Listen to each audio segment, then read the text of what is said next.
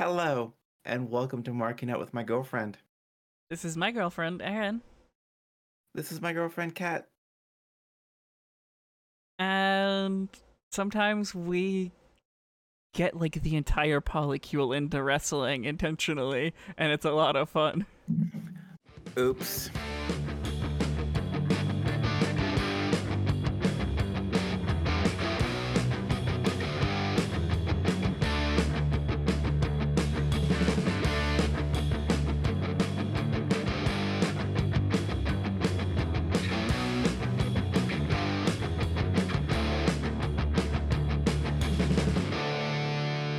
I'm not sorry at all. I'm not.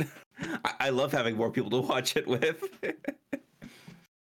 It's great watching wrestling with you and Aitsu, together or individually. But when there's like 6 people watching, Mm-hmm. it's a We better had like experience the still. entire polycule server watching Poly M Cult Party 4. Yep. Um, Emma, Emma was planning on coming down here to visit me on August 20th. But we moved that back a week specifically so that I could go with them to the Polyam Party Woodstock. So we will be driving 4 hours round trip to go to Woodstock for the Polyam Party. I'm so incredibly jealous. I think I might have to DM MV for tickets, but Yeah, it's a not the usual experience of buying tickets. It's very exclusive. And then on oh god, I think it's like August 7th. I can't remember exactly. It is August 7th. I'm going to be going to a Pizza Party Pro Wrestling show. Nice. I And think then Boom Slice and Molly are supposed to be there. that'll be pretty fun, actually. And then tomorrow is Paris is Bumping. That's true. So we got to make time to watch that. I have to figure out if I'm even going to be able to between getting a tattoo, being my great friends. There's nothing I'm wrong gonna with DM you straight 2 friends. Gremlin Energy clips to share among the lovers of Gremlin Energy. Please do, Moki. Okay, so what do we want to start with? Oh God, we could talk about Polyam Cult Party. We could talk about the saga of Adam Page that's been happening the past month. Okay, you know what? Let's start by talking about Hangman. Okay. Oh, Because real quick. Also, for those of you watching on YouTube or here on Twitch, the tradition is back. oh, wrong side. So Aaron's already had a bunch of White Claw. I've only had a couple sips actually. Just while we were waiting to start. Mm-hmm. So, let's talk about. So remember, storyline. Yeah, this is good. This is good story. Yeah, we're doing a callback. This is good long-term booking here. Yep. Um. Anyway, Hangman Page. Hangman Adam Page. So where we last left off, I think, was with this around Dynamite last week or 2 weeks ago, where he had the match with Will Hobbs. Last time we talked on this show was 4 weeks ago. So it was at some point. Because I had that episode we missed. I was depressed because I didn't get the job that I interviewed for. Yeah, no, that's totally fair. The 26th. So 2 weeks ago, we had Adam Page and Will Hobbs in a match in what I saw a little bit of like that final step you see with Page where he's ready for where the storyline's going to go with Kenny, but he's still not kind of sure. Where he had the big man fight with Will Hobbs, and during all of that, Will was working over his arm. Mm-hmm. like specifically taking out to the outside, wrapping around the guardrails, getting it mixed up. Yeah, last time we talked PPV, where we had the match with Cage, which this one was similar to. Like, it looked like Will Hobbs leveled up for this match. Yeah, no, like Will Hobbs. I'm gonna be honest. Hangman versus. Okay, I'm. With all due respect to the man, I think I'm just bored of Team Taz. Yeah, no, that I'm really looking forward to Cage versus Starks to really like do something with that faction. Right. I think Team Taz will be more interesting when they are fighting themselves. Definitely.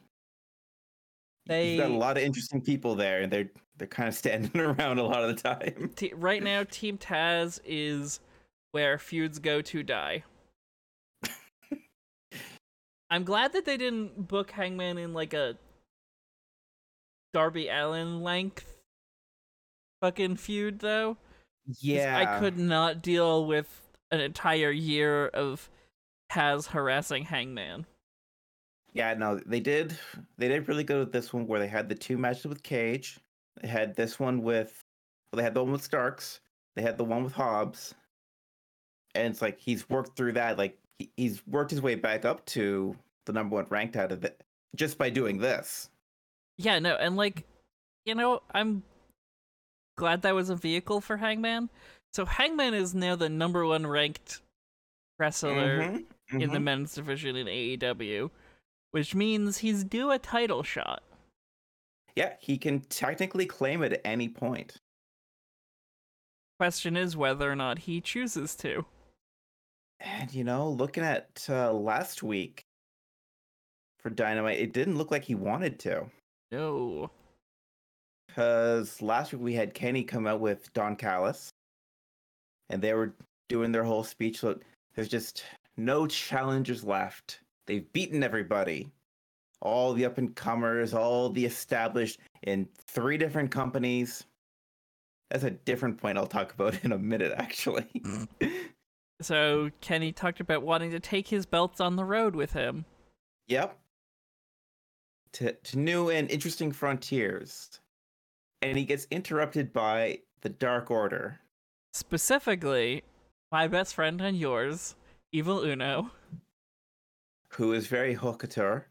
Yes, very haute couture. Do I look like I can speak French? No, but Uno can. Well, yeah, he lives in Quebec. It's kind of a requirement legally. I mean, like, the country is bilingual. All your shit has to be in both languages, right? Yeah, like packaging and stuff. Yeah, it's always fun reading, like, bags of chips in French. Or, like, you'll get, like, okay, so one of the things that happens with labels in Canada is either they'll do, like, you know, White Claw hard seltzer. Just this is an example. I know they don't specifically do that on White Claw, but they'll have, like, White Claw hard seltzer, and then you'll have, like, right below it, the French.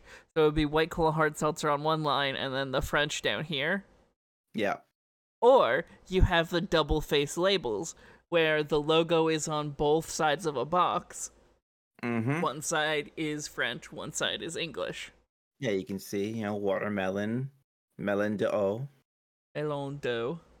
Whatever.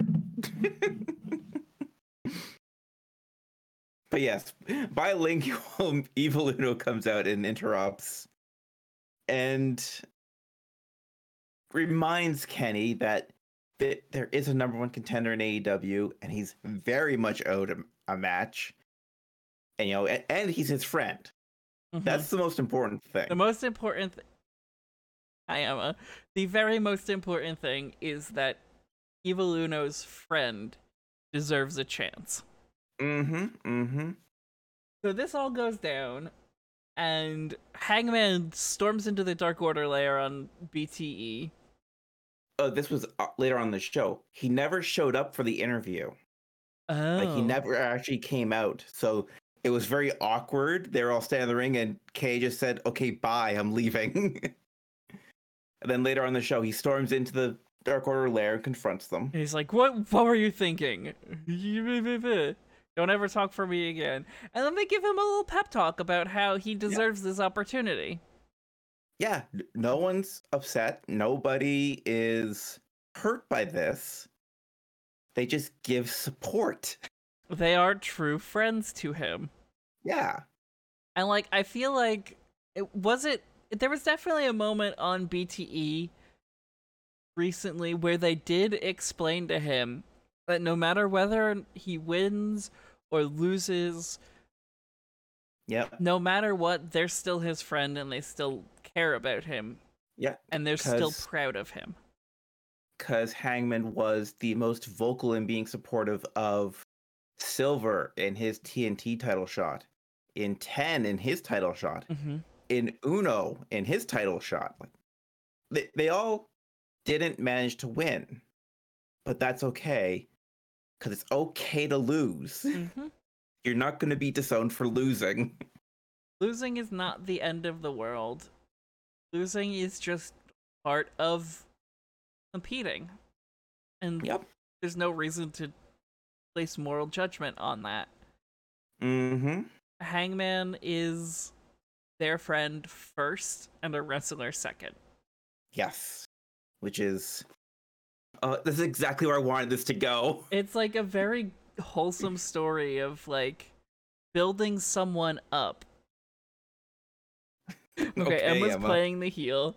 It's a very wholesome story of building someone up when they were at their lowest. And like, you know, in a sense, Hangman kind of helped the Dark Order with that same thing by being there for them after Mr. Brody Lee passed away. Yeah, no, he stood by them completely and utterly. And he, you know, it shows that the important thing isn't how well you do in the ring. The important thing is how good of a friend you are. Yeah. And I like that wrestling is telling stories about real life trauma and abandonment issues and saying like, no, we're gonna be your friends. That's what this is about. Wrestling is about friendship. Wrestling is gay, Emma. Effie sells a shirt. Effie has a whole website dedicated to it. Is it just wrestling is not gay? Yeah. So, to step back even further, like, you remember a couple years ago, after Hangman lost his first title shot and wanted to leave the Elite, but they wouldn't let him, and he really fell into the hard drinking and the alcoholism. And I was very worried about that from like a personal level.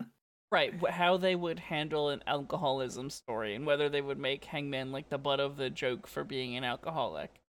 Yep. And it's like, if this is where it's headed, like, Hangman still drinks, but he's not completely wasted all the time. He's among friends who actually look out for him. And like, if that's where that storyline ended up going, I couldn't ask for better, actually. He certainly does not have the biggest recreational substance use problem in the Dark Order. No, he does not. 10. Yep. 10. That was another funny bit they had a few weeks ago, where they had that intervention, and they made it look like it was going to be for 10. It's like, no, we got nothing wrong with you with the coke and the alcohol and the sex. You just be you. Stu, you're seeing things. We need to intervene here. Yeah, Stu keeps seeing hallucinations of Anna, or actually seeing Anna, and then she just disappears. Yeah. Certainly at the bare minimum, I think they are maybe a little bit gaslight gatekeep girl bossing him. A little bit, maybe. But it's like it's so with that, I'm really glad that they were able to get Anna back into Jacksonville for that one show at least. Mm-hmm. You know, to show up and see everyone and make out with Jungle Boy. Yeah, well, he grabbed a whole, like, fucking ham hock worth of booty. Yep. Oh my god. The straight men that were just destroyed by that picture. The straight men destroyed by that picture because they couldn't imagine a world where polyamory exists. You know, and all the queers going, oh, they're so cute together. I don't know. It's a little too straight for me. I thought they looked adorable together. They're adorable. I'm just being a butt. I know. But anyway, we went off on Anna there. And then, yeah, so they had all that on Dynamite last week. And then on BT this week, we got more Dark Order stuff with the Bucks invading the lair. That's right. And- The Bucks invaded the Dark Order's clubhouse and told them they were kicked off BTE. Yep. That they could go to BTE Dark, aka Sammy's vlog. Which might be a little bit better vlog, actually. I kind of like it a little more. I don't watch BTE Dark. That's fair. It's just not something that I've watched. Yeah. Sammy does a little bit more like a travel vlog with his, where it's still got the skits and everything in it, but you see like he's going to and from the airports and in the hotels and all that, and like, oh, it's a little nice behind the scenes look. I mean, like, BTE did used to be a travel vlog. Don't forget. Yep. You know, right up until the pandemic started, and they didn't travel as much At all. You can only see flying to Jacksonville so many times. Yeah. And even then, there was part of the pandemic where the Bucks just weren't going to Jacksonville. Yeah. So, yeah, no, Hangman is poised to take on Kenny probably at All Out in September. That's what it's looking like. You know, they had their first confrontation this week. Again, Kenny came out and it's like, I got no challengers here. I can just move on. And the Dark Order comes out again and reiterates, yes, you have a number one contender here, and he's my friend. And then Oh, that reminds me. Kenny Omega does the fourth greatest joke of all time and hits Evil Uno in the dick after saying, what's the capital of Thailand? Bangkok. And that started a whole fight, which brought out Hangman finally. And he's like, definitely set up for a buckshot lariat on Kenny. He doesn't do it. And then Kenny gives him a look like, come on.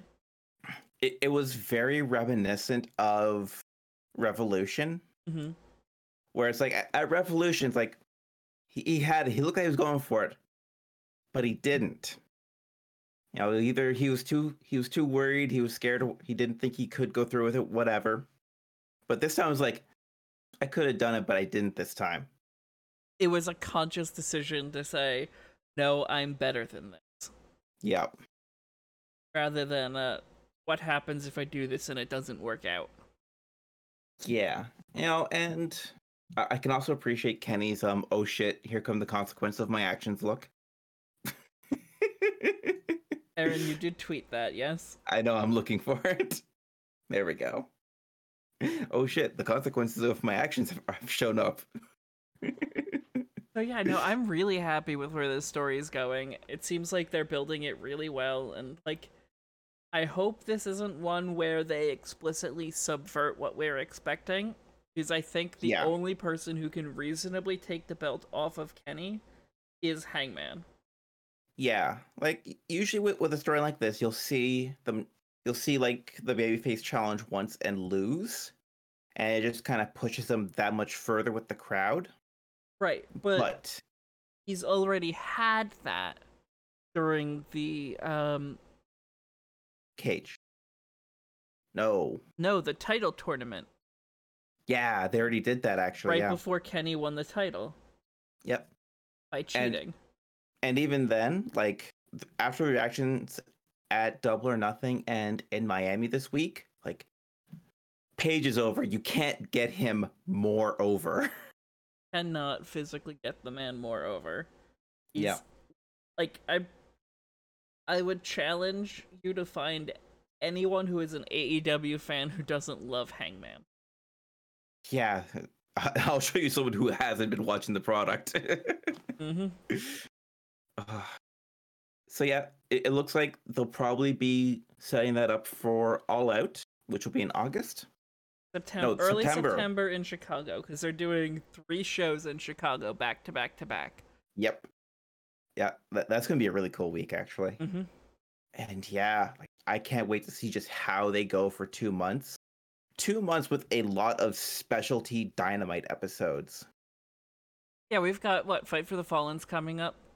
Yep, that's coming up, I believe, in August. We've got 2 episodes of Fighter Fest, and it's just it's a lot coming up, and they're all good episodes, and I can't wait to see Kenny dive, dip, and dodge from Hangman for 2 months. Is the show at Arthur Ashe before or after All Out?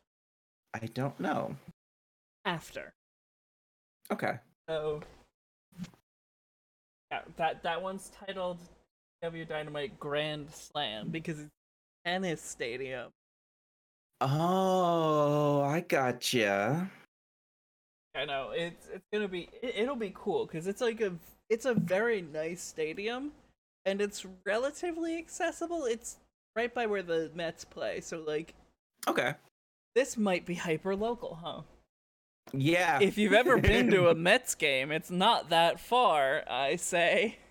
Yeah, I think only you, Eddie Kingston, and Boomer Hatfield might know this. No, Silver and Reynolds would. Oh, okay. They're from New York. There's a lot of AEW talent from New York. Yeah, they're very East Coast. Janela's from Jersey. Sonny Kiss is from Jersey. Mm-hmm.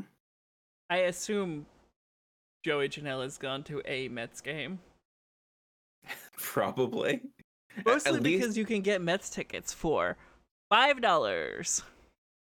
He's probably been to at least as many Mets games as he has Florida Florida public school hearings. Board meetings. Fucking Joey Janela showing up as Florida man, cursing out the place as he leaves. So, like, the story of that was that... Oh, God, hold on. Now I gotta look this up. Okay. So, Janela went to this school board meeting because A, it was close, and B, because former NXT referee Drake Wirtz was there. Because Drake Wirtz got fired after going full-blown QAnon. Yep. It's like, you're working for WWE, the company owned by the guy who looks up to Donald Trump, and you managed to get fired by being too stupid. By being too deep into Q. Which is impressive.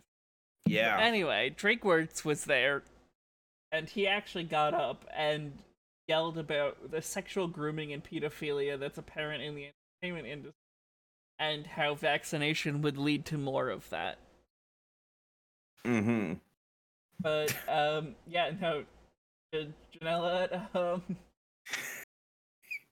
Janela showed up at this meeting in a Florida man disguise, and as he was leaving, he was getting interviewed by the news. Like, the news asked him a question, he just goes, "I'm just frustrated." And now that's he become can't say the running, R, apparently. That's become a running gag on Dynamite. Or not Dynamite, Dark. Yep, because they have a storyline going on Dark.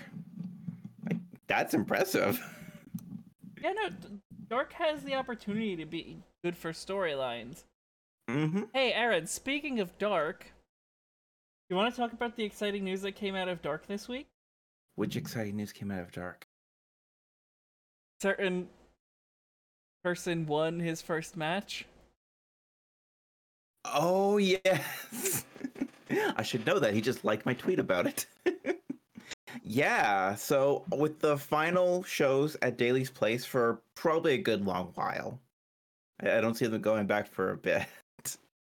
Unless there's some sort of new restrictions imposed due to the Lambda variant, whatever. Yeah. Maybe for the start of the new show.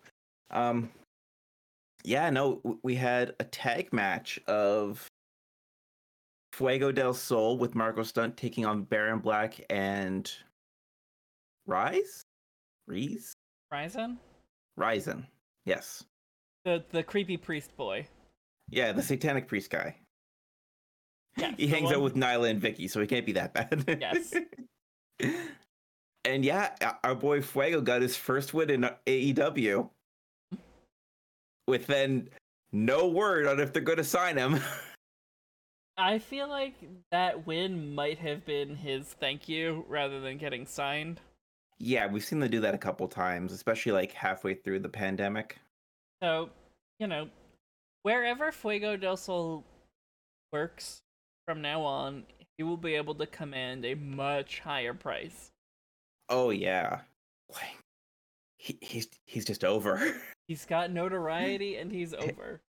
Everyone knows who he is now, and he's got one of the coolest stories of the whole past year, where like he was flying himself out to Daly's Place shows to try and get on the roster for Dark and Elevation and whatnot. And he was doing all of this while supporting 4 kids and trying to follow his dream. Yeah. Fuego has definitely got one of the coolest. Really, I need AEW to sign Fuego so his shirts will be on the AEW site and I can get them in this good material rather than the usual bad stuff. Because I can't go back now. What material is it? So on the international sites for AEW shop, you can get like the Gildan Soft, and it's just so much better. Like it's not quite like a really good t-shirt material, but it's halfway there. Okay. Also, yeah, my Pride shirts came in. It's a very good Pride shirt. Yeah, it's a lot brighter than I usually expect them to come in. Oh God.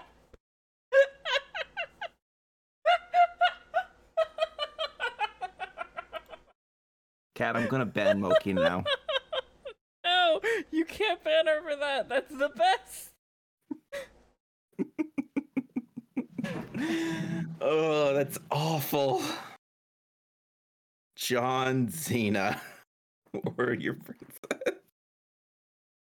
Princess. Warrior of Thugonomics. Yep. Hey, guess what? You're drunk now? I don't drink a lot. I'm not drunk, but I'm a little... It's hitting you faster than you planned. A little so bit. you chug it. Yeah. No. I didn't chug it. I just made it look like I was chugging it for the sake of the bit. Okay, that's fair. So, we want to talk...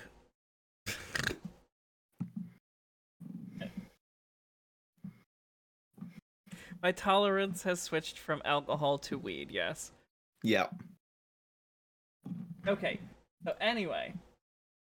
Do we want to talk about Polyam Cult Party 4? I would love to, because this was a fucking kick-ass show.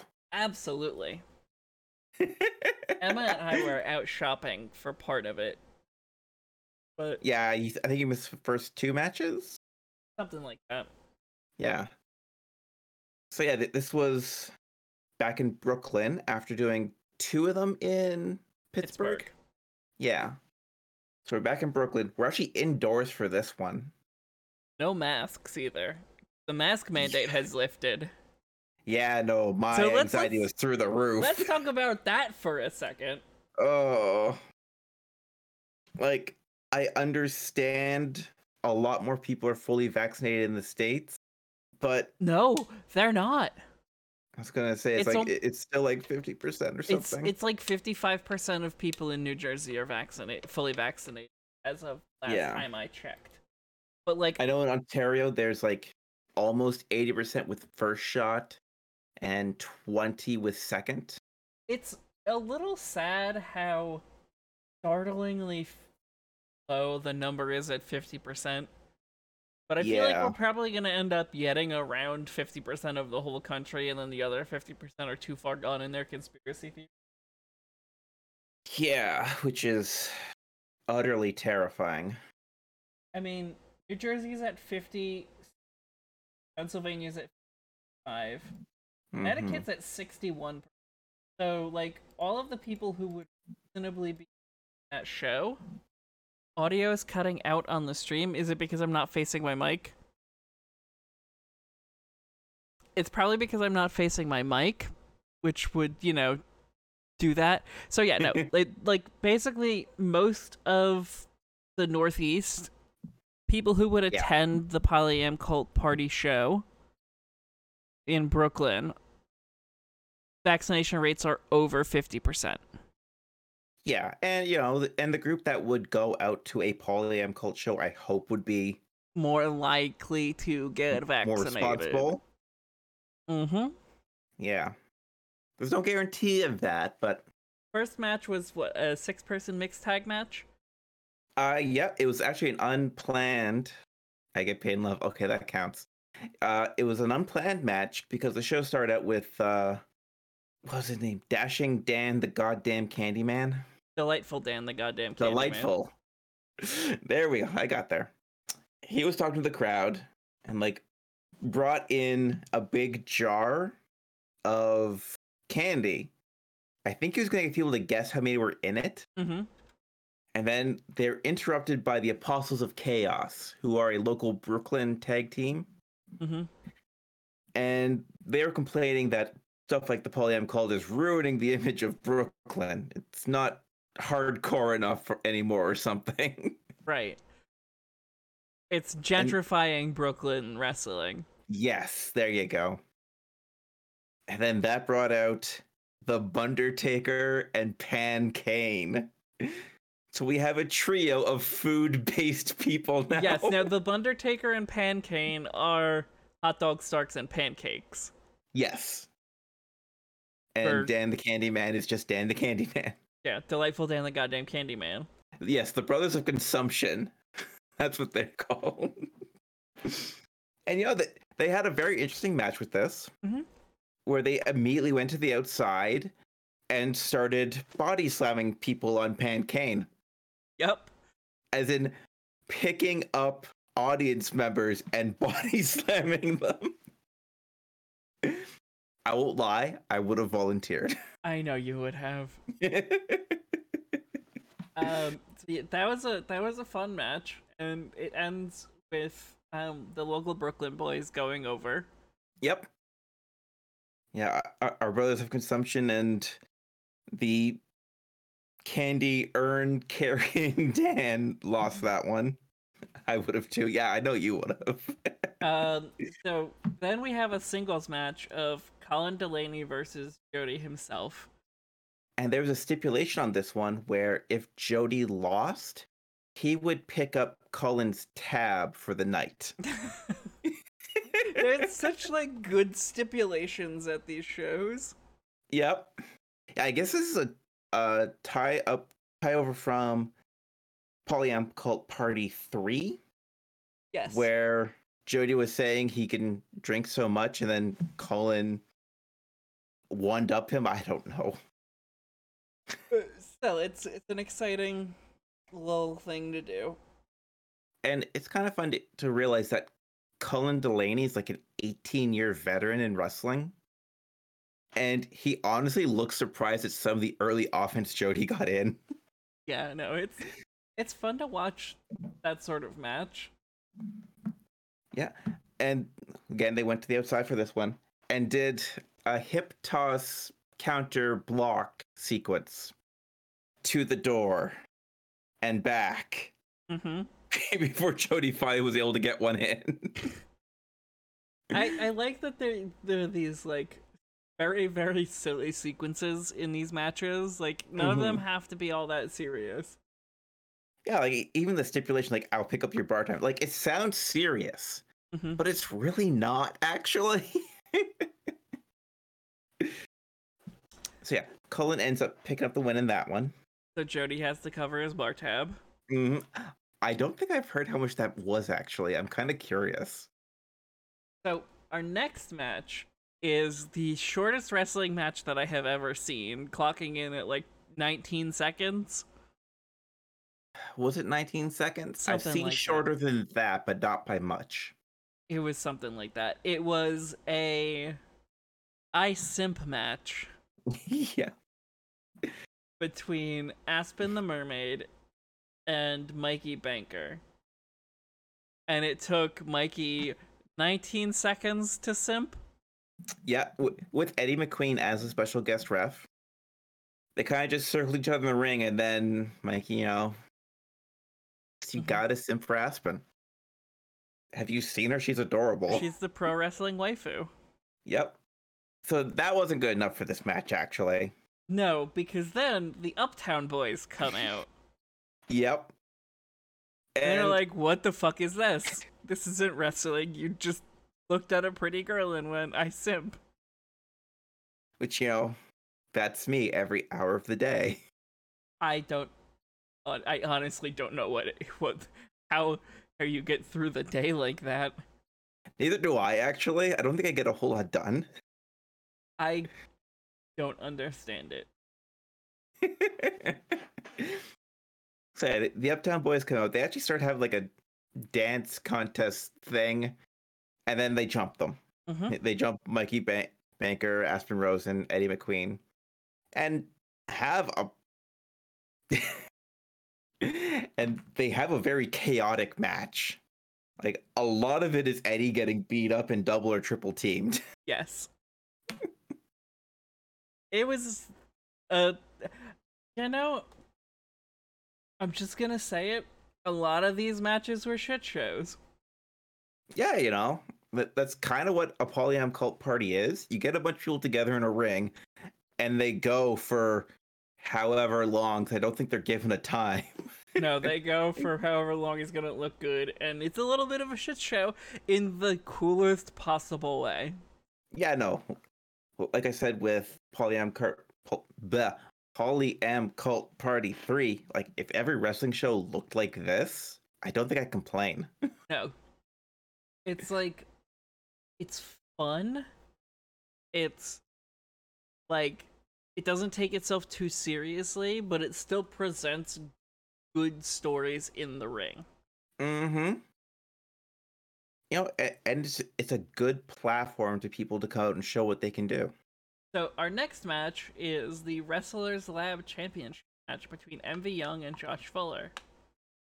Yeah, so Wrestlers Lab is one of those promotions that likes to really showcase up-and-coming stars, let people get their feet wet a little bit. And that's what they were doing with Josh Fuller here, because he'd actually been away from wrestling for a while, if I remember correctly, before coming back for this one. And then MV Young kicked his ass. Right, which is always a great way to get yourself started up again, right? Now, I'm just going to say this. MV Young could also kick my ass. I need to put a title on the line, but whatever. Simp. Yeah. Wait, shit. I'm not allowed to call you a simp. We're on Twitch. I'll get banned. Oh, for no. calling Aaron a simp. Oh gosh. It's No a one shame. report this, please. Oh, we need this channel. There's no alternatives. Anyway. No, but the finish to that match was something. So Fuller got some offense in this, but a lot of it was cut off by MV. And like near the end, MV got in like 2 consecutive kneeling power bombs, and the ref actually called the match at one point. Like the bell rang, it was done, and they were getting him checked out by a bunch of guys from the back. But Josh Fuller saying like, I'm okay," and then he spears MV for a quick 2. So I guess the match is back on now. Yep. And MV hits another kneeling powerbomb for 3 and tells him he's pretty tough for a twink. Oh, MV. So our next match was a triple threat David versus Goliath match. Or Goliath didn't want to pay attention to David. Yeah, neither of them did. It was Jared Evans versus PB Smooth and Big Calyx. So goddamn big. There's no other way to say his name. You just have You to say can't. Big Calyx. Yeah, no, you need the inflection and everything, or it's not right. I loved.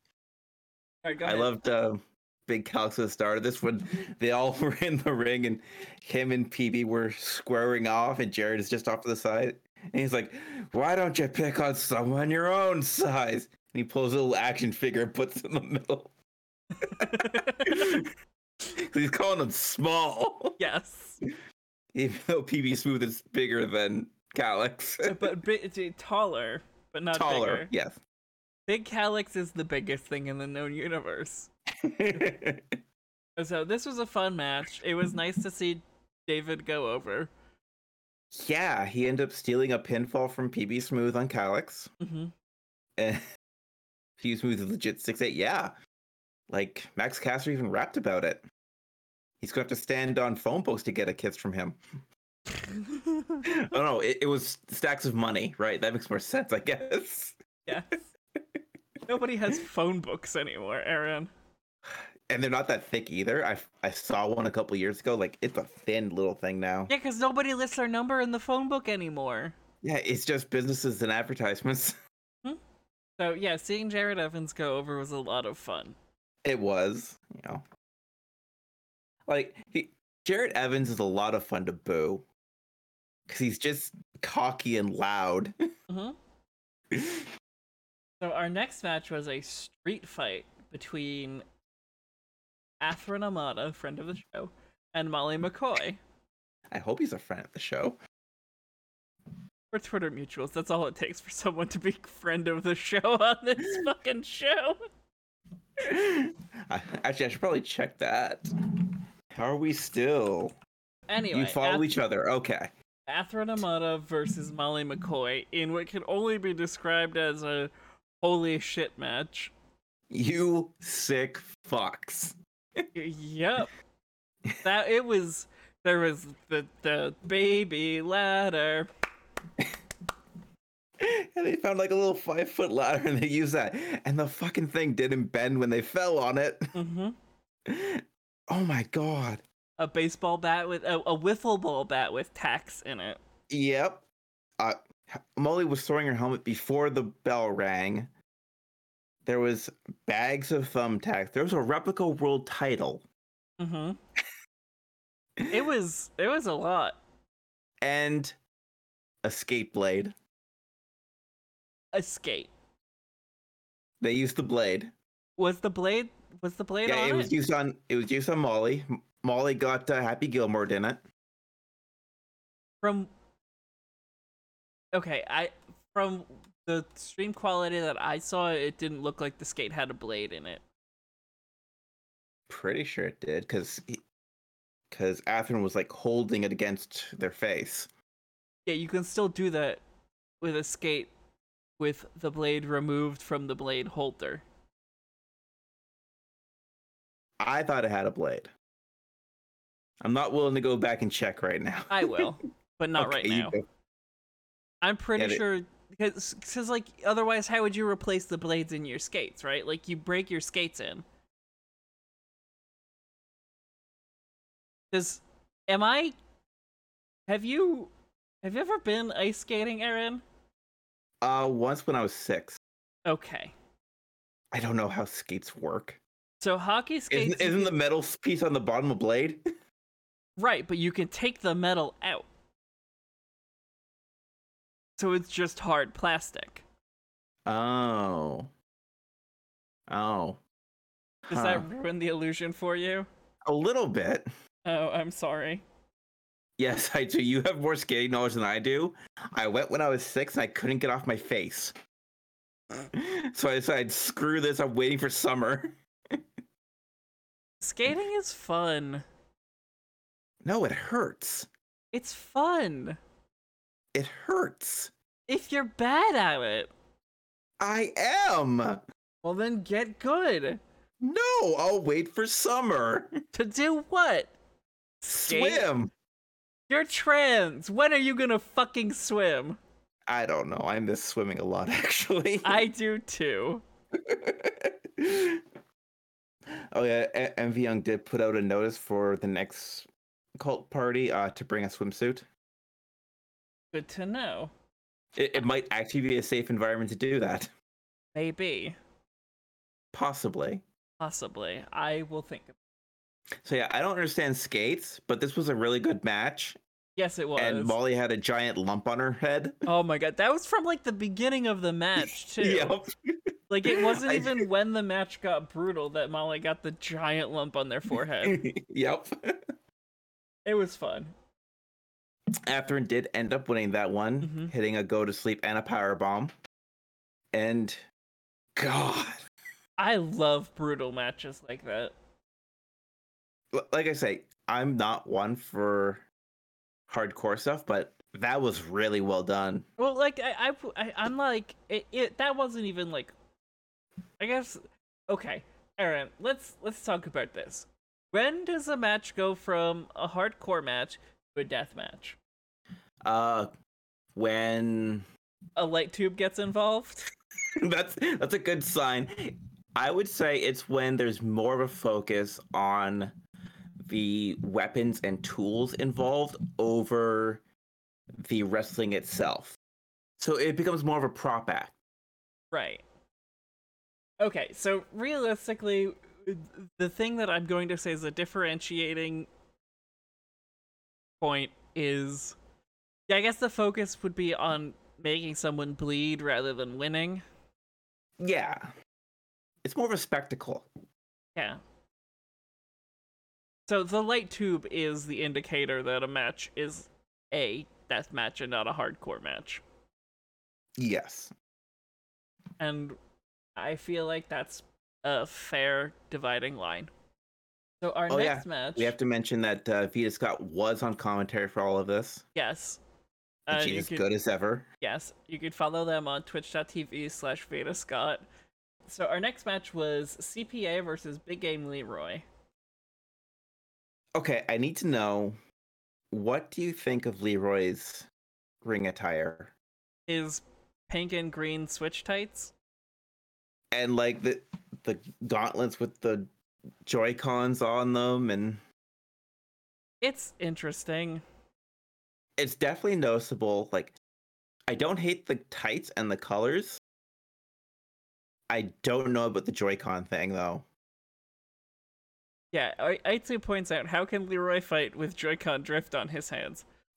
Dear Big Game Leroy, how do you fight with Joy-Con drift on your hands? Oh God. Ability. I bet someone's asked him that already, but I'm tempted to anyway. Dial it like a strong bad email. Dear Big Game. But that was when Strongbad still had the accent, so it was more like, Dear Strongbad, how did you type with boxing gloves on your hands? I remember that one. Oh God. But anyway, for this one, they actually started off with a game of Smash. Uh-huh. And CPA was trying to figure out how to play Smash on the fly. Yep. Eventually, they got into an actual wrestling match where Leroy's boots were actually falling off. Mm-hmm. But that one ended up with CPA catching a top rope dive and turning it into a DVD. Yep. Which was just awesome to see. Really cool. Also, CPA got made fun of for wearing a clip-on tie. Yes. I know it's convenient, but, you know, if it's your job, maybe you should learn to tie it. Mm-hmm. So, our next match is a tag team match and a revenge match from Polyam Cult Party 3. Mm-hmm. This match is Kimberly Spirit and Zach Belmont versus Commander Sterling and the Great Bambina. Oh, God. I love the setup and the build and everything for this. Because, okay, so the big thing with Jim Sterling since he's moved up to Pittsburgh.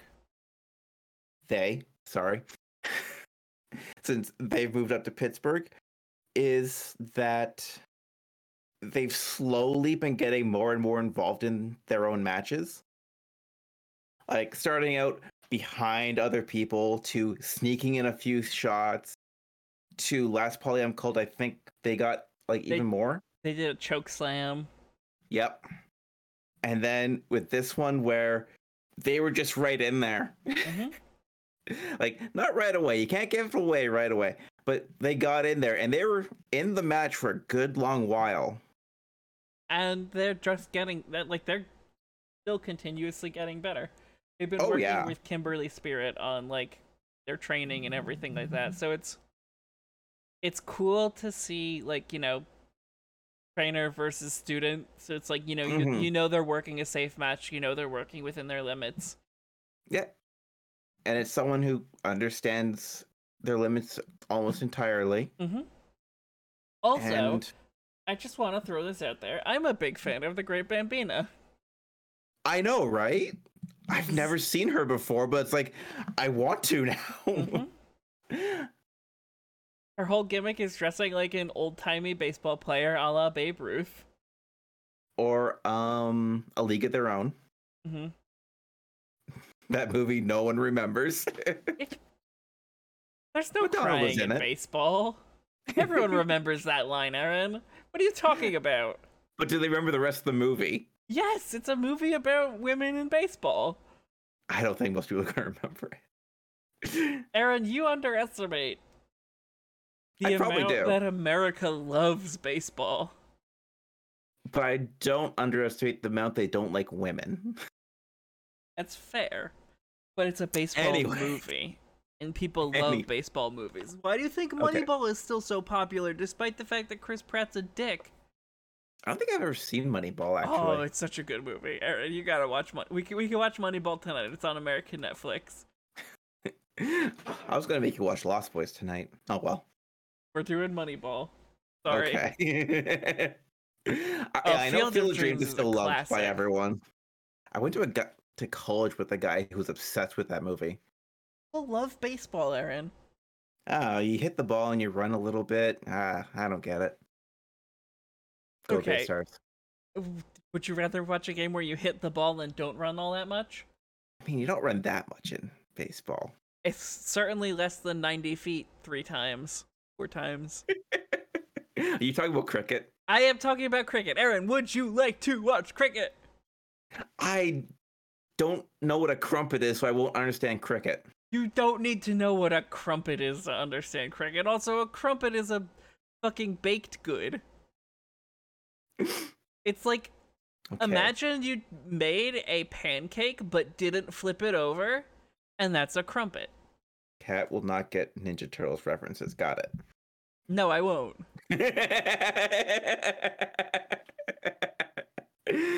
I have not seen the Ninja Turtles movies in at least 20 years. By the way, listeners... I got good news for you. God. By the way, listeners... This is the last episode of Marking Out With My Girlfriend that we're going to be doing with me in my 20s. Oh, yeah. So, fuck. So send your gifts to @Sosas Media. Guess what we're watching after Moneyball? TMNT? No, TMNT wasn't that good. Teenage Mutant Ninja Turtles was, though. I'm talking about the one with the Henson Creature Creation puppets. Well, they're not puppets. They're more animatronic. No, they're not animatronics because there's a people under the suit. Yeah, there's people in them, but the mouth and eyes and everything are all animatronic. Yeah, that's so it's still more Henson like a Creature Creation. Than a Muppet. It's not a Muppet. It's a Henson Creature. Okay, Aaron. Or the puppets used in Labyrinth considered Muppets? Yes or no? Oh, frig, I don't know. What about Dark Crystal? I remember the last time I watched either of those, actually.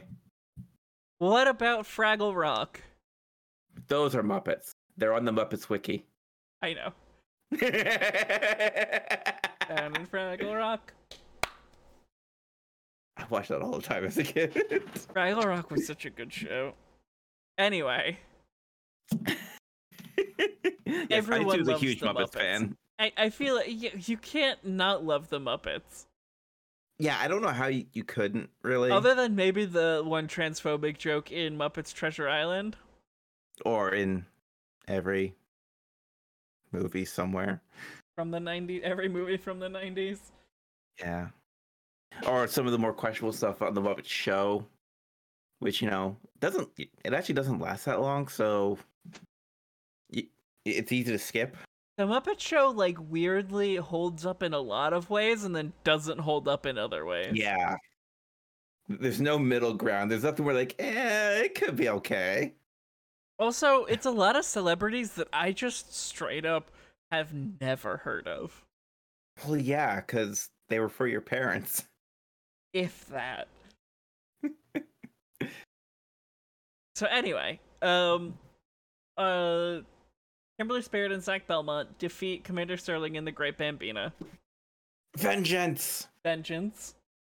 So they now have to have a rubber match, I assume.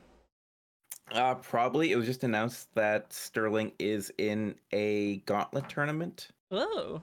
that Kimberly is also in. So they might end up facing each other in that. That'll be fun. Okay, Yeah. Our next match. My favorite match of the card. The one everyone was waiting for. Is a singles match between the daddy of wrestling himself, Effie, and I don't know how they bill. I forget how they bill her. The Starman. The Starman. She's sometimes billed as a Starman. She's sometimes billed as the girl from another place. Mm-hmm. Either way, she is Ziggy Hayam. She's Mazel tough. She's muzzle tough. We love a good Jew in wrestling. Ray loved that one. I know. Look, we get excited. Jews get excited seeing Jews in things. It's one of I can it's one understand. of our few joys. Everything else is just people tried to kill us. We survived. Let's drink. As a trans, I can understand. As a Canadian, you can understand. I mean, no one's tried to really kill us. More like the, oh hey, they're Canadian when you're watching a show. Yeah, Emma's got it legally required to know who Canadians and things are. Yeah, that makes more sense. Mm-hmm. Oh my god, this match was so good. Yes, like I was a little bit surprised by the finish on this one because it came very abruptly. I love a good abrupt finish. Oh yeah, so do I. But it's like I expected this one to go longer. Then it's like, that was a mistake. And she got really punished for it. Mm-hmm. So yeah, the ending of the match was Ziggy had a sleeper on Effie and actually got him down on the mat, but he rolled back and got Ziggy's shoulders down for a 3. And it was so smoothly done. It was really smooth. It was well done. It was fun. It was exciting. Okay.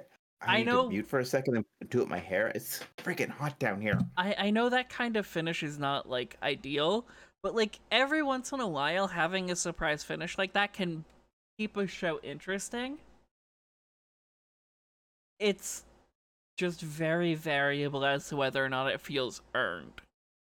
Like when what was it? Darby getting the pin on Cody that one time where it was like or vice versa, where the pin just kind of felt like it came out of nowhere, and it can feel very unsatisfying, like the time AEW did it. But like, sometimes it's like, oh, that's a thing, that's an experience, right? Like if in kayfabe, that happens because one of the wrestlers is less experienced than the other, and the other one has that additional ring awareness, and that makes it feel a little bit more earned. Yeah, it's also a little bit like you get that real sports feel of wrestling then. where it's like, yes, anything can happen at a moment's notice. Usually we're used to things being scripted out and playing out in a certain formula. So when it doesn't in such a shocking way, It's like that. It's like that computer game with Giffany in Gravity Falls says, "Anything can happen." you got it. I love that show. It's a good show. I'm glad that you enjoy it as much as I do. I mean, You like fruit wine as much as I do. Sorry. It's a cartoon about going to the middle of the woods and finding weird shit. I'm all for it. The same thing with Owl House. Mm-hmm. Speaking of which, I just found out this morning that Owl House season 3 is gonna be effectively 6 episodes long, and then it's over. That really sucks. There's hoping for a full season. No, it is what it is. If you guys who are in chat like Owl House, which you should, watch it on Disney Plus. It's good. Watch Owl House and then write letters to Disney demanding that they do not cancel Owl House.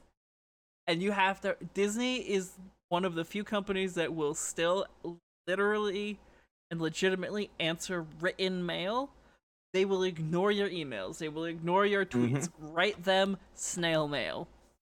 Yeah. And maybe we can save a show about queer witches. It's adorable and I love it so much.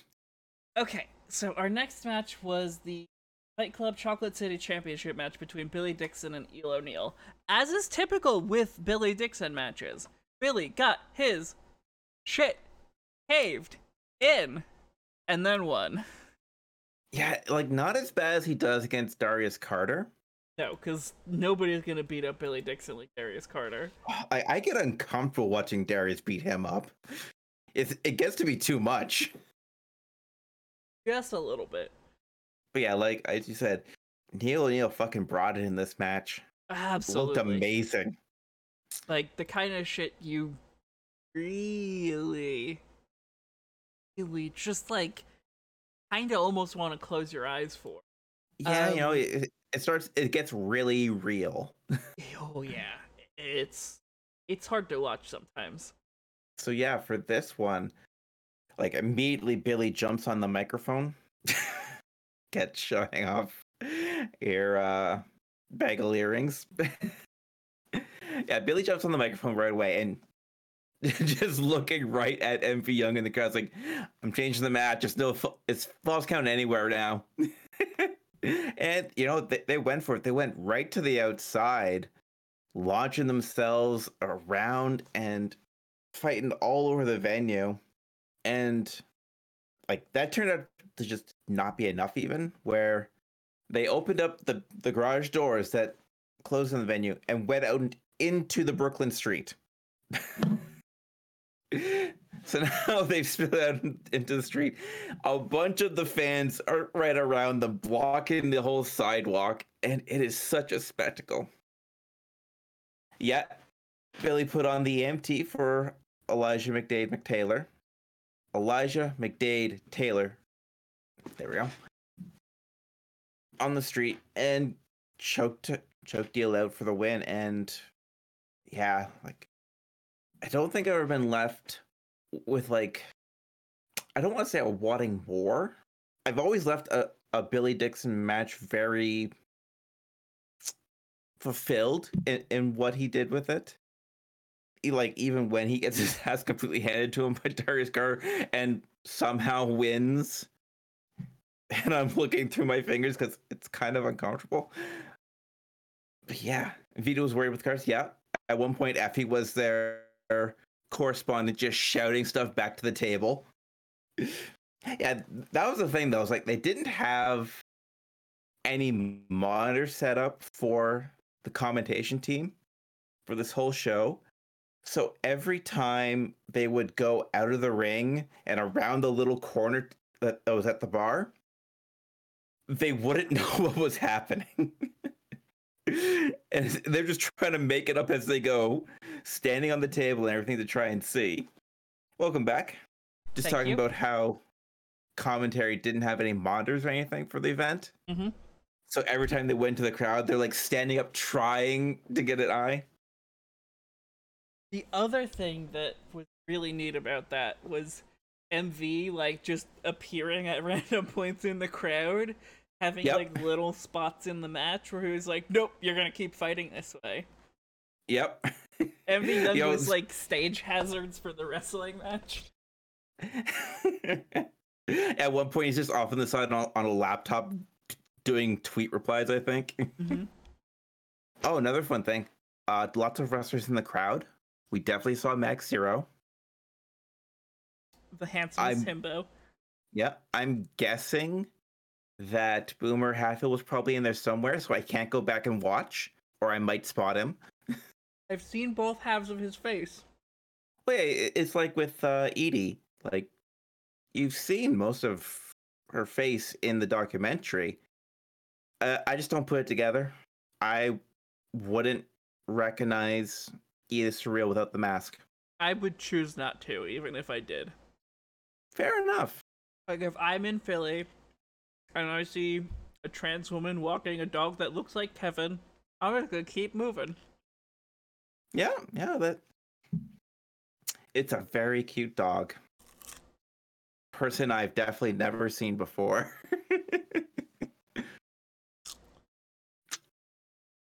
Honestly, Emma, person I've never seen before. Your dog is adorable. Is his name Kevin?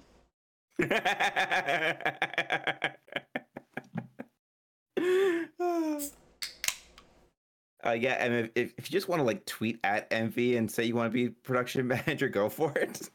I'm sure he'd probably say yes. I don't know. Maybe he has a production manager. Hey. I don't know how these things are run. I just sit in the crowd and go, boo, yay. Although that would be hilarious, actually. If Emma became a production manager on a wrestling show, like, oh, you are now more involved with wrestling than I ever have been. Oh, goodness. Was there anything else we wanted to go over this week? Yes. Still haven't talked about Road Rager. Road Rager? Yeah, I sure hope it does. I knew I set that up and I couldn't stop myself. You said it in the exact tone of voice, Aaron.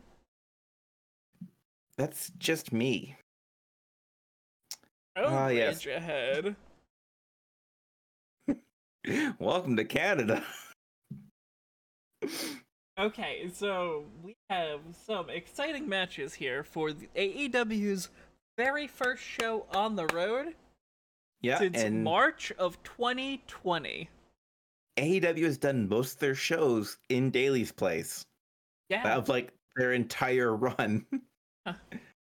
Oh, goodness. It's weird to see that they're out at other arenas. With crowds. So, I mean, there's no point in telling if you're not going to go there for crowds, right? Yeah, no, that's true. So we started this one off with the South Beach strap match. It's not as exciting as it sounds.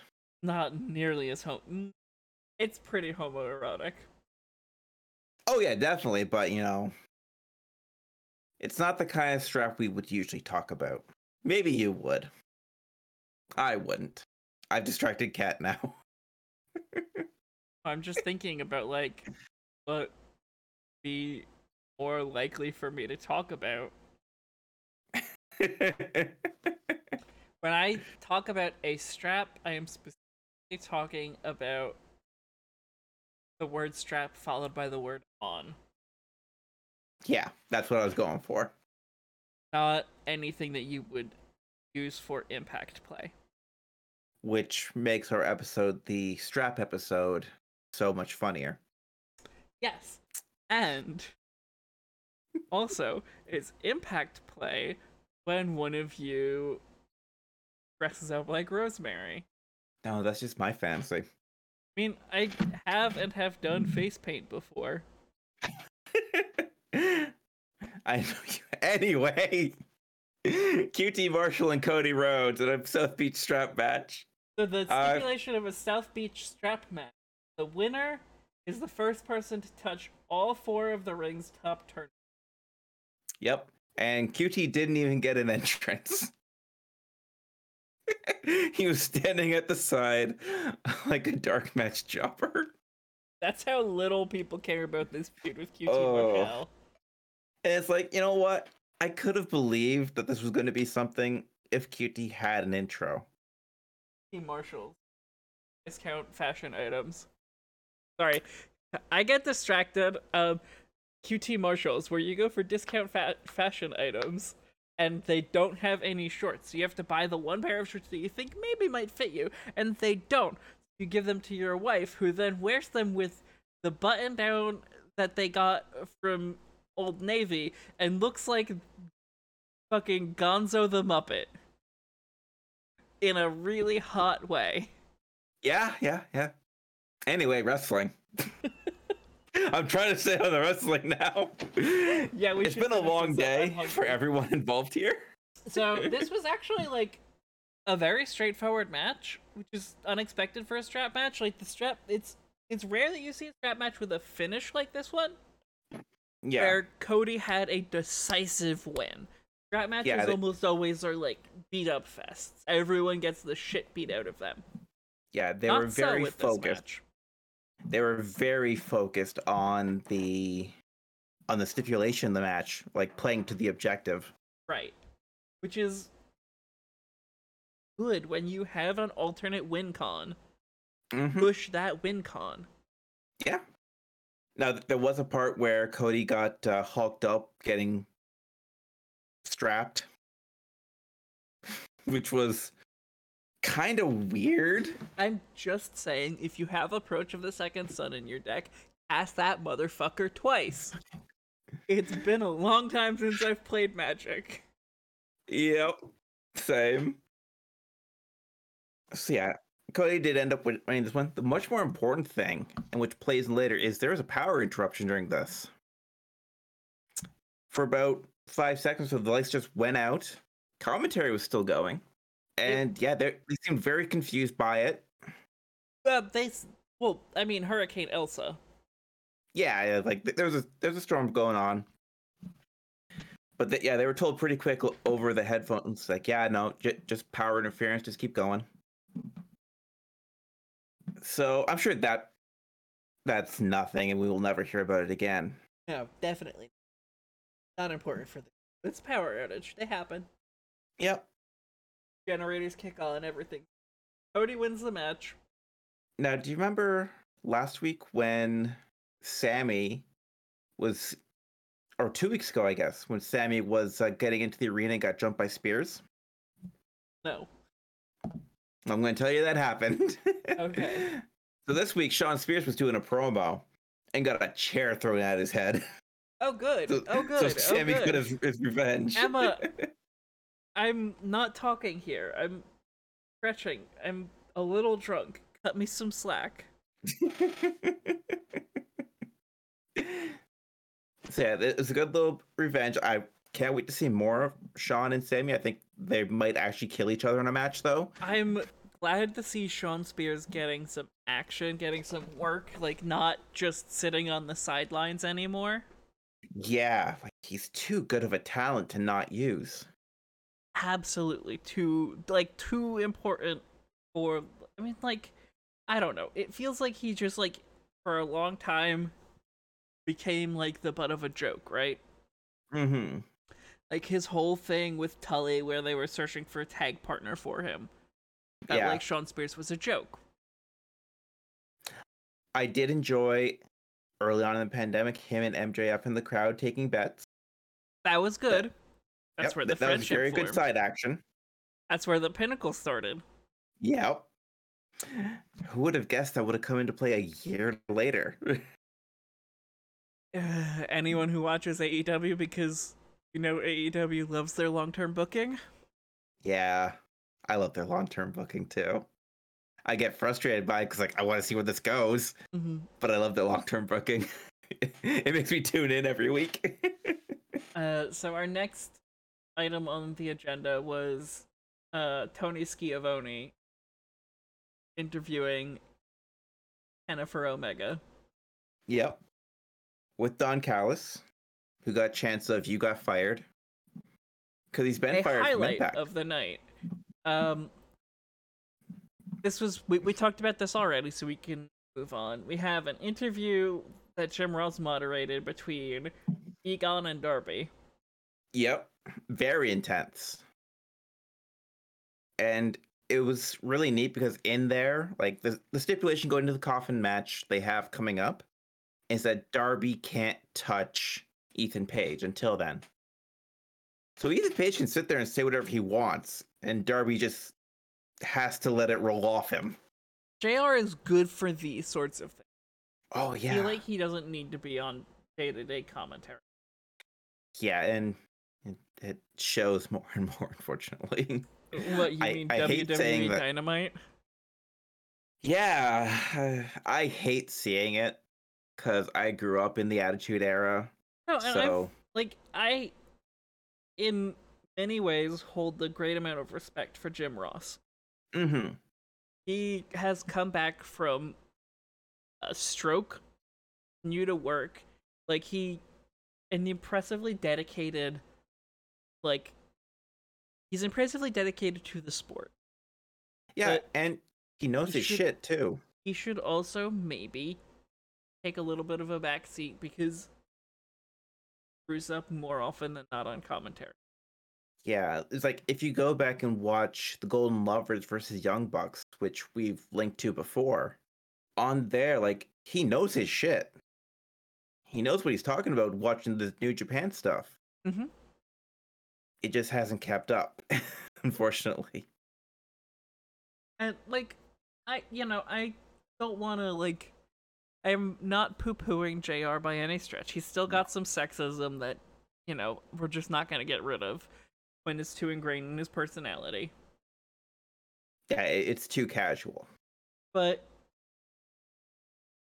I think he would be better served doing interviews like this for his own, ability to rest and relax. And for the fact that he's just not up to doing play-by-play anymore.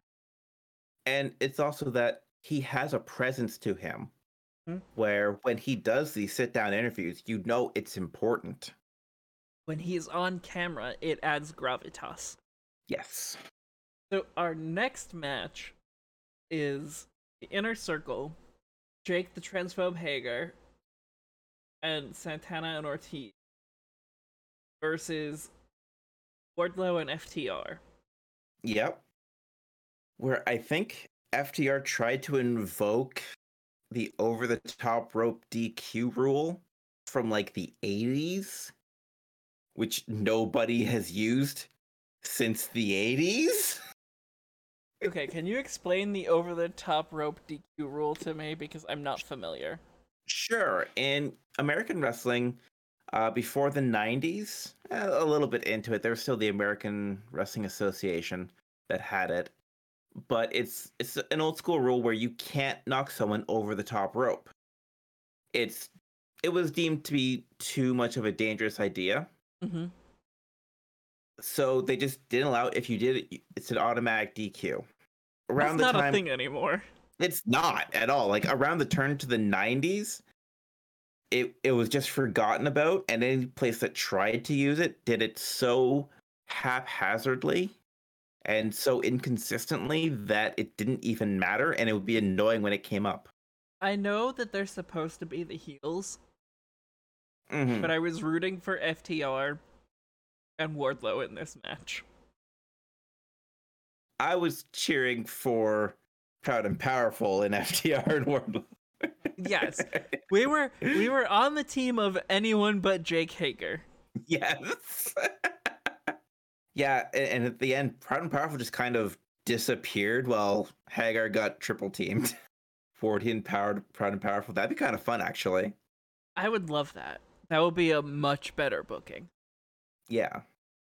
Then we have Jericho and MJF kissing. Having their little showdown. Yep. Where a fan tried to jump the ring and found out real quick, well, you don't do that? Mm-hmm.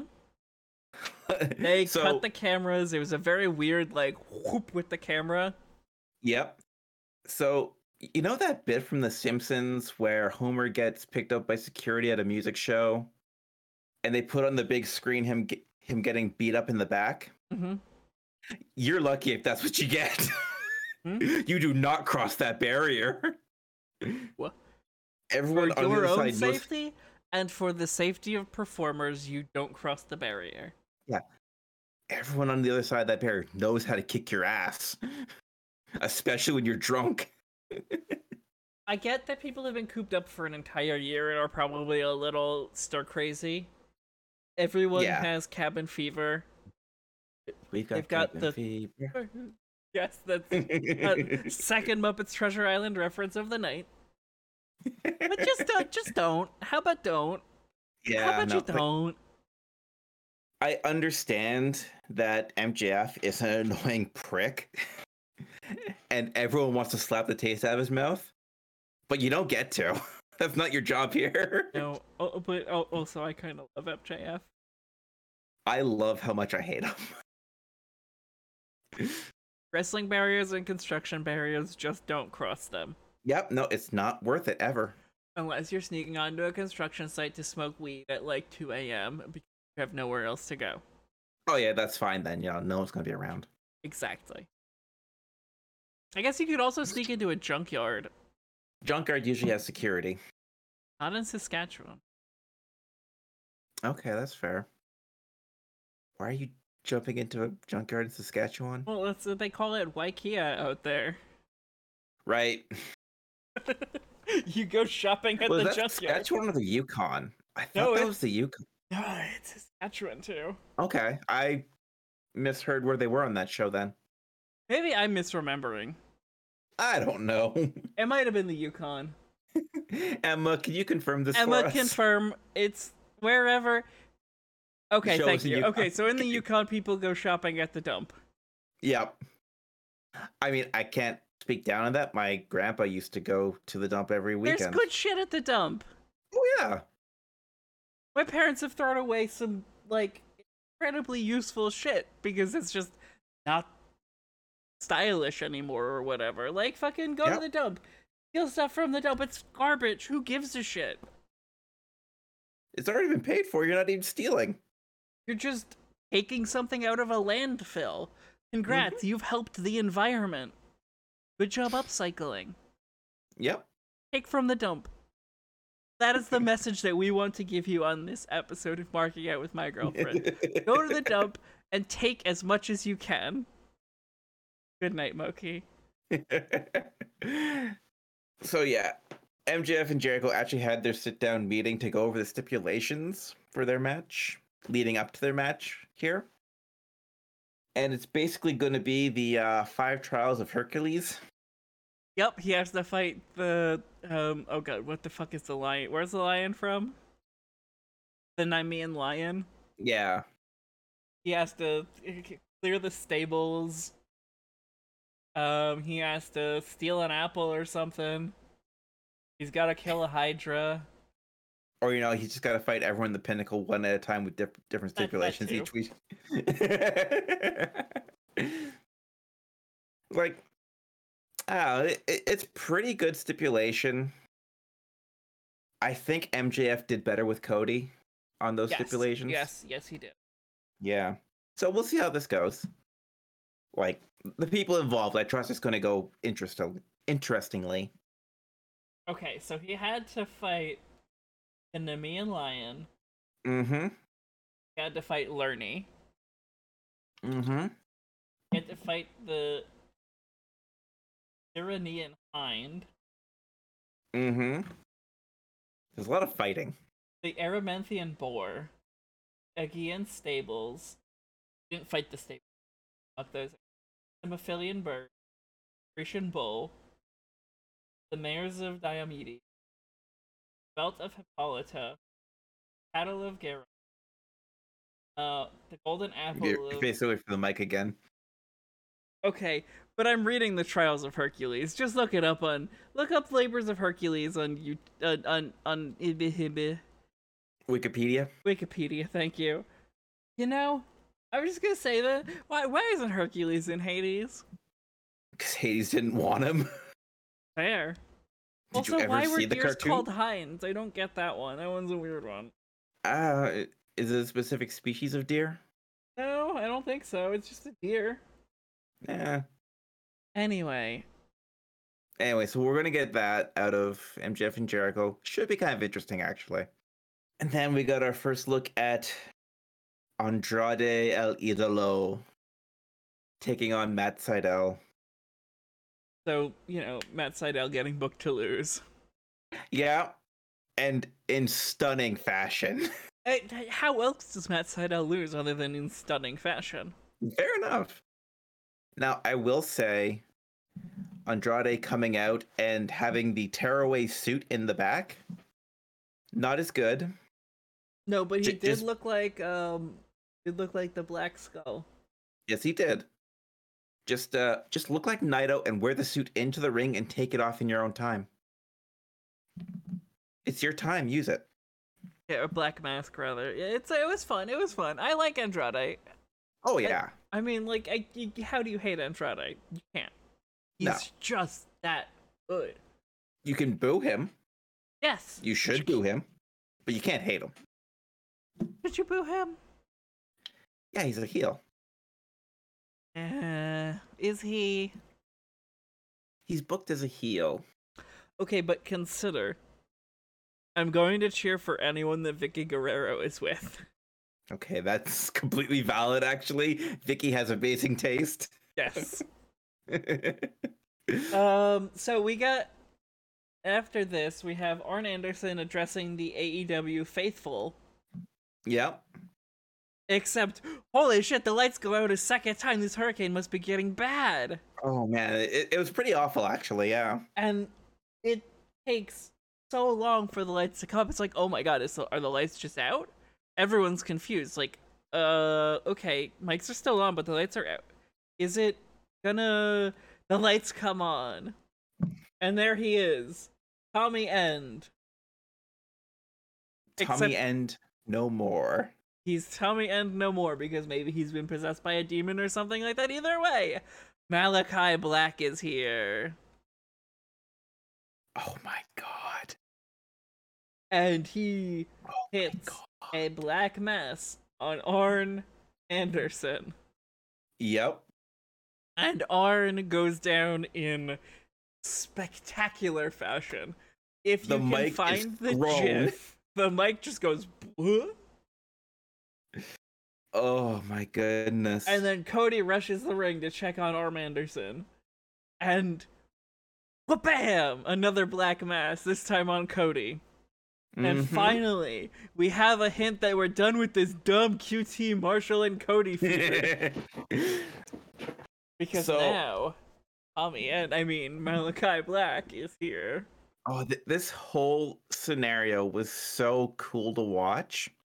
Because first of all, you've got the pop from the crowd when the lights come back on. They know who this guy is. They've been waiting for this guy. The commentary team doesn't know what name to call him yet. They haven't been told he's showing up tonight. Like, 5 people in the building knew he was going to be there. Incredible. That's like security, TK, Cody, I think, maybe. Arn, maybe. And, like, maybe catering. So Malachi Black is the leader of the Ghoulies, the rival gang to the Southside Serpents. They're the ones who are pushing Jingle Jangle at Southside High. I assume this is Riverdale, right? Yeah, totally. Wrestling and Riverdale are basically the same thing, only Riverdale stresses me out more than wrestling. That's fair.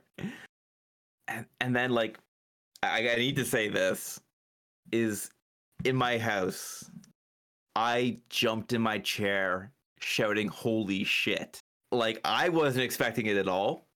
My wife came in the door as soon as I was saying "holy shit" and ran down here to see what was wrong.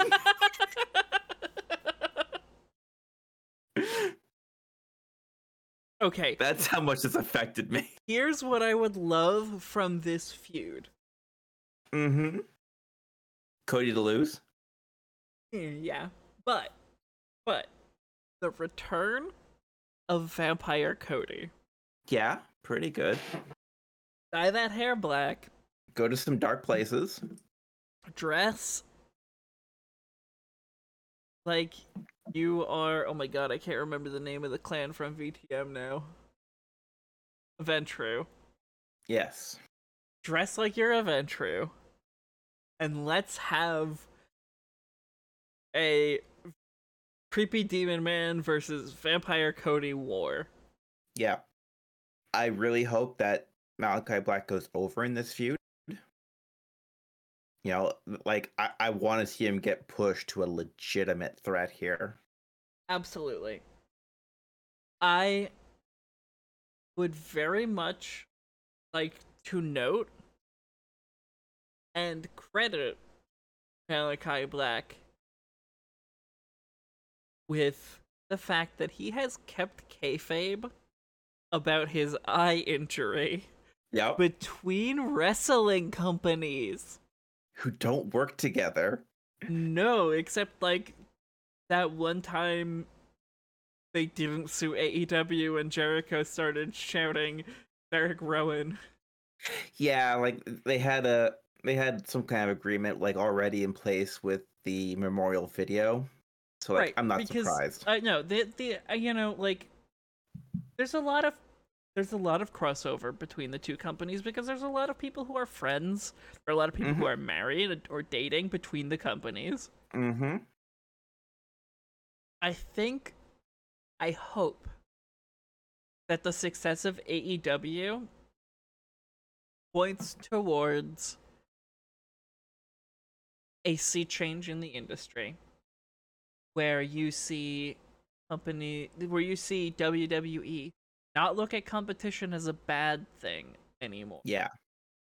But competition being healthy for wrestling, competition bringing out the best in both of those companies and bringing them better stories, bringing them higher ratings, bringing them more money because more people care about wrestling when there's more wrestling out there. Doesn't all have to be WWE product. And it's That so said, much healthier when it's a lot of options. Raw and SmackDown are still at their lowest ratings of like literally all time. Yeah. Because they're stale. Two shows that are doing well are AEW and NXT. Mm-hmm. People want to see that kind of wrestling. Now, SmackDown is doing better because people love Roman Reigns' new gimmick, where he's Right. actually a heel. But yeah, there's a lot of people who want to watch wrestling, but what they know doesn't offer them what they want. Right. And having a diverse base of wrestling that caters to many tastes is not a bad thing because, you know, okay, so you're watching AEW. Maybe you get like one WWE kinda-ish match every couple of weeks. Eventually you start to enjoy those. Maybe you'll go watch a WWE product after that. I won't, because fuck WWE. But Yeah, those I'm are sure there are opinions to be had. I'm sure there are people who are less explicitly political than I. Which is to say, cishet white people Over 55. who are fine with watching WWE and might be drawn back into it because they happen to turn on TNT or soon to be TBS Mm-hmm. and find, well, hell, wrestling's on, Susan. Do you want to watch the wrestling with me? I'm saying that next time. Next time there's a show. Oh, would you look at that, Susan? Look, he just hit him with a chair. Whoa, what's going on here? Where's that referee? He's trying to fuck on them. Oh, Emma, the 55 and over comment I made was a remark to the only demographic that WWE always wins is 55 and over. Specifically when there were the pseudo Wednesday Night Wars between NXT and NXT and AEW. AEW won every single demographic except 55 plus. So Yep. they had a gimmick on BTE for a while Yeah. where they tried to appeal to the 55 plus demographic by putting Christopher Daniels in front of the camera and making him do old man stuff. Or they did some old school wrestling kind of stuff. They had Brandon Cutler changing his oil. They do really good bits on there. They do. It's very self-aware and very funny. Okay, last match on the card. No, there's 2 matches left on the card. No? Yeah. 2 tag matches. What tag? Bunny and Blade versus Statlander and Orange Cassidy. Not even on this list. Oh, jeez. Let's have. Okay, yeah. So I can say real quickly, that was 2 really good singles matches that kind of crossed over at some point, but not really. Yeah, okay. So, real quick, real short, before we get to the AEW tag team title match, AEW, like, fucking don't whip my dick out and then leave me hanging. Like, for fuck's sake, if you're gonna promote an intergender tag match, make it an intergender tag match. Mm-hmm. It kind of kills the tag team part when you can't do anything tag team. Like, for fuck's sake, don't jerk me off for 2 minutes and then say, sorry, I gotta go. I wish they would get out of their asses and start actually taking intergender wrestling serious. Yeah. It's just like the amount of talent you have and the history they pretty much all have. Like, they work intergender in the indies. They know how to do this. They're really good at it. Stop hampering them. I mean, like, Orange and Stat have had incredible matches against each other. Mm-hmm. And with each other. Let them wrestle. Let them fight.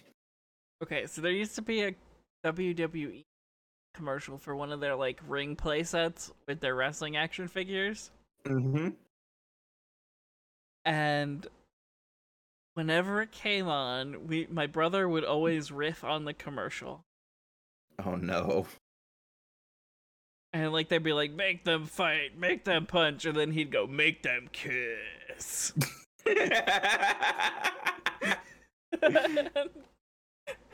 It's one of my absolute favorite jokes my brother has done. That's very good. I like it. Like, he would do the voice exactly. I appreciate your brother. I feel like he'd get along well with the Polycule. We just need to get him into a game or something. Yeah, totally. And maybe find some gay wrestling. Let's fucking wrap this up. The Young Bucks versus Kenta El Cero Miedo and Eddie Kingston. In a street fight. So, we're just going to tell you right now, Young Bucks end up winning. There's a ton of interference, but it doesn't really matter because it's a street fight. More importantly, they were flagging. Yeah. Oh my god, I forgot about that part. So the Young Bucks, specifically Nicholas Jackson, comes out with bandanas tied to his belt near his back pockets. I mean, you can't really put them in your back pocket when you're going to wrestle. They're just going to fly out. Right. It's practical. So he's got a coral bandana. Yep. On what, his left side? Yes. I think that was left, yes. Coral bandana on his left side, white bandana on the right. Mm-hmm. How many of you here in this audience, of however many you are, probably just Emma and Aitsu, are familiar with Hanky Code? Because each of those colors and their placement has a specific meaning. Mm-hmm. It's interesting to say the least. What did young Nicholas's Well, chosen a colors coral mean. bandana on the left side means you like sucking on people's toes. Yep. They've done foot bits on BTE before. Yep. Maybe it was intentional. Oh. It could. He does have a really big thing with shoes. Oh, what? But what does a white bandana on your right side mean, though? Oh, Aaron, what does a white bandana on your right side mean? It means you like jerking people off. Yep. Now consider the amount of times that the Good Brothers talk about catching a kiss. Yep. And the amount of times they'll do the little jack off motion on whatever. Maybe they were actually flagging. Possibly. Flagging in a God honoring way. Because they are, as we have established, Christian AF. Yes. Now, this also isn't the first time they've done this. Is it not? No. I'd like to thank at Typewriter Pros on Twitter for pointing this out to me. In TNA and at a PWG show, they had purple bandanas for a show. Okay, where were those purple bandanas? I think Matt had it on the left and Nick had it on the right. Okay, so left is piercer, right is piercing. How many piercings does Nick Jackson have? A lot. I think the Young Bucks are actually flagging. Oh, God. I don't know what to do with that information because they are ostensibly straight men. Yep. Oh, goodness. I like to think that we're going to get a bit on BT this week with some of the LGBT wrestlers helping the Bucks pick out colors for the show. But I think that might be too niche of a joke.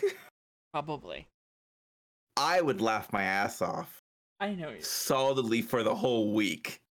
So anyway, I have a blue bandana in my room somewhere that I'm gonna start wearing in my right pocket. I mean, my keychain is blue and I wear it in my right, pocket. okay. So, queer history lesson for everyone. Yeah. Gay men flag with bandanas. Mm-hmm. Lesbian flagging is done with carabiners. Yep. So, just as a heads up, if you see a gay woman with various colored carabiners, maybe look it up. There's a little bit of history. What are some choice colors, Kat? There's a lot to this. And there's like 6 different lists you'll find too, based on region. Can't find a list flagging for carabiners. Okay. Only find hanky. I can just say I was looking for light blue. I couldn't quite find it though. I'm not mentioning it on the show. Or No, I'm not. No, they can look that up themselves and then DM me. But I think we should leave it for the audience to look it up themselves. I mean, it is actually very interesting. Yeah, I realized it as soon as I did it. There's a history there. Yeah. It's these parts of queer history where we were able to find each other without getting unsightly looks. Yes. Which is very important. So anyway, let's talk about this match. Because it was a good match too. It was a street fight. They did 2 ref bumps, which is unusual. Yeah, they did kind of the Kenny thing where Mox had a choke in on Matt and Nick couldn't quite get an angle to hit. Who had a choke in? Eddie. Said Mox. Did I? You did. Wow, I missed Mox. Mox is going to be on next week though. So he hit the ref instead. Yep. The Good Brothers come in and start interfering. In effect, Penta and Eddie Kingston won this match twice, Yes. but the ref was knocked out both times. Yeah, no, they had it in the bag. They could have easily been champs, but They got the 3 count. They got the tap. The ref was out for both times. They won that match. Mm-hmm. But yeah, no. The thumbtacks ended up taking down Penta. Yep. And heel heat. It's always a good thing for heels to get, but boy, was this kind of match frustrating. It really is. It's like we've seen so many teams come through the Bucks already, and it's like Eddie and Penta were the closest we've gotten so far to anything. They beat the Bucks. Yeah, they beat them last week. They beat them twice this week. So where do you go from here? I'm hoping it's going to be Proud and Powerful. They go from here. They're too involved with the Pinnacle right now, I think. I know. I hate how that ties everything up. It's a pain in the ass because they are a good tag team who just don't get a lot of opportunity to plain old tag team wrestling. Yeah, they just keep getting involved in this faction war stuff. This boring inner circle shit. Anyway, Aaron, do we have anything else we need to talk about? Because I'm tipsy. Yes, you are. I'm just going to say, hungry. I didn't get a chance to talk about it this week, but check out Backyard Pro. They've done 2 shows already in the past 2 weeks. They've got their 3rd show of the season next week. It's awesome. It's Canadian content. It's hilarious. Backyard Pro. Watch Backyard Pro. Yep. It's iconic. Michael fights The Rock. That was season 2. Go check it out. The Rock is a literal rock. Yes. It's such good shit. It's really funny. Anyway, what kind of outro are we going to do this week, Aaron? I don't know. We could do an awkward one. We could. Or I can tell you, you've got to fight my friend, Kat. Huh? Because he's the #1 contender. And he deserves to have this match against you. I don't think your friend thinks he deserves to have that match against me. I don't think he believes what you are telling me right now. Because he knows he cannot beat me. He knows that I am better than him in every way, shape, and form. And he won't do it. So instead, I'm just gonna sign off. Because there's nothing better to do. Your friend isn't gonna show up. Someone's gonna show up in our DM conversation. Okay. Good night, everyone. Sorry, I mean, goodbye. Good night. Be gay, do crimes.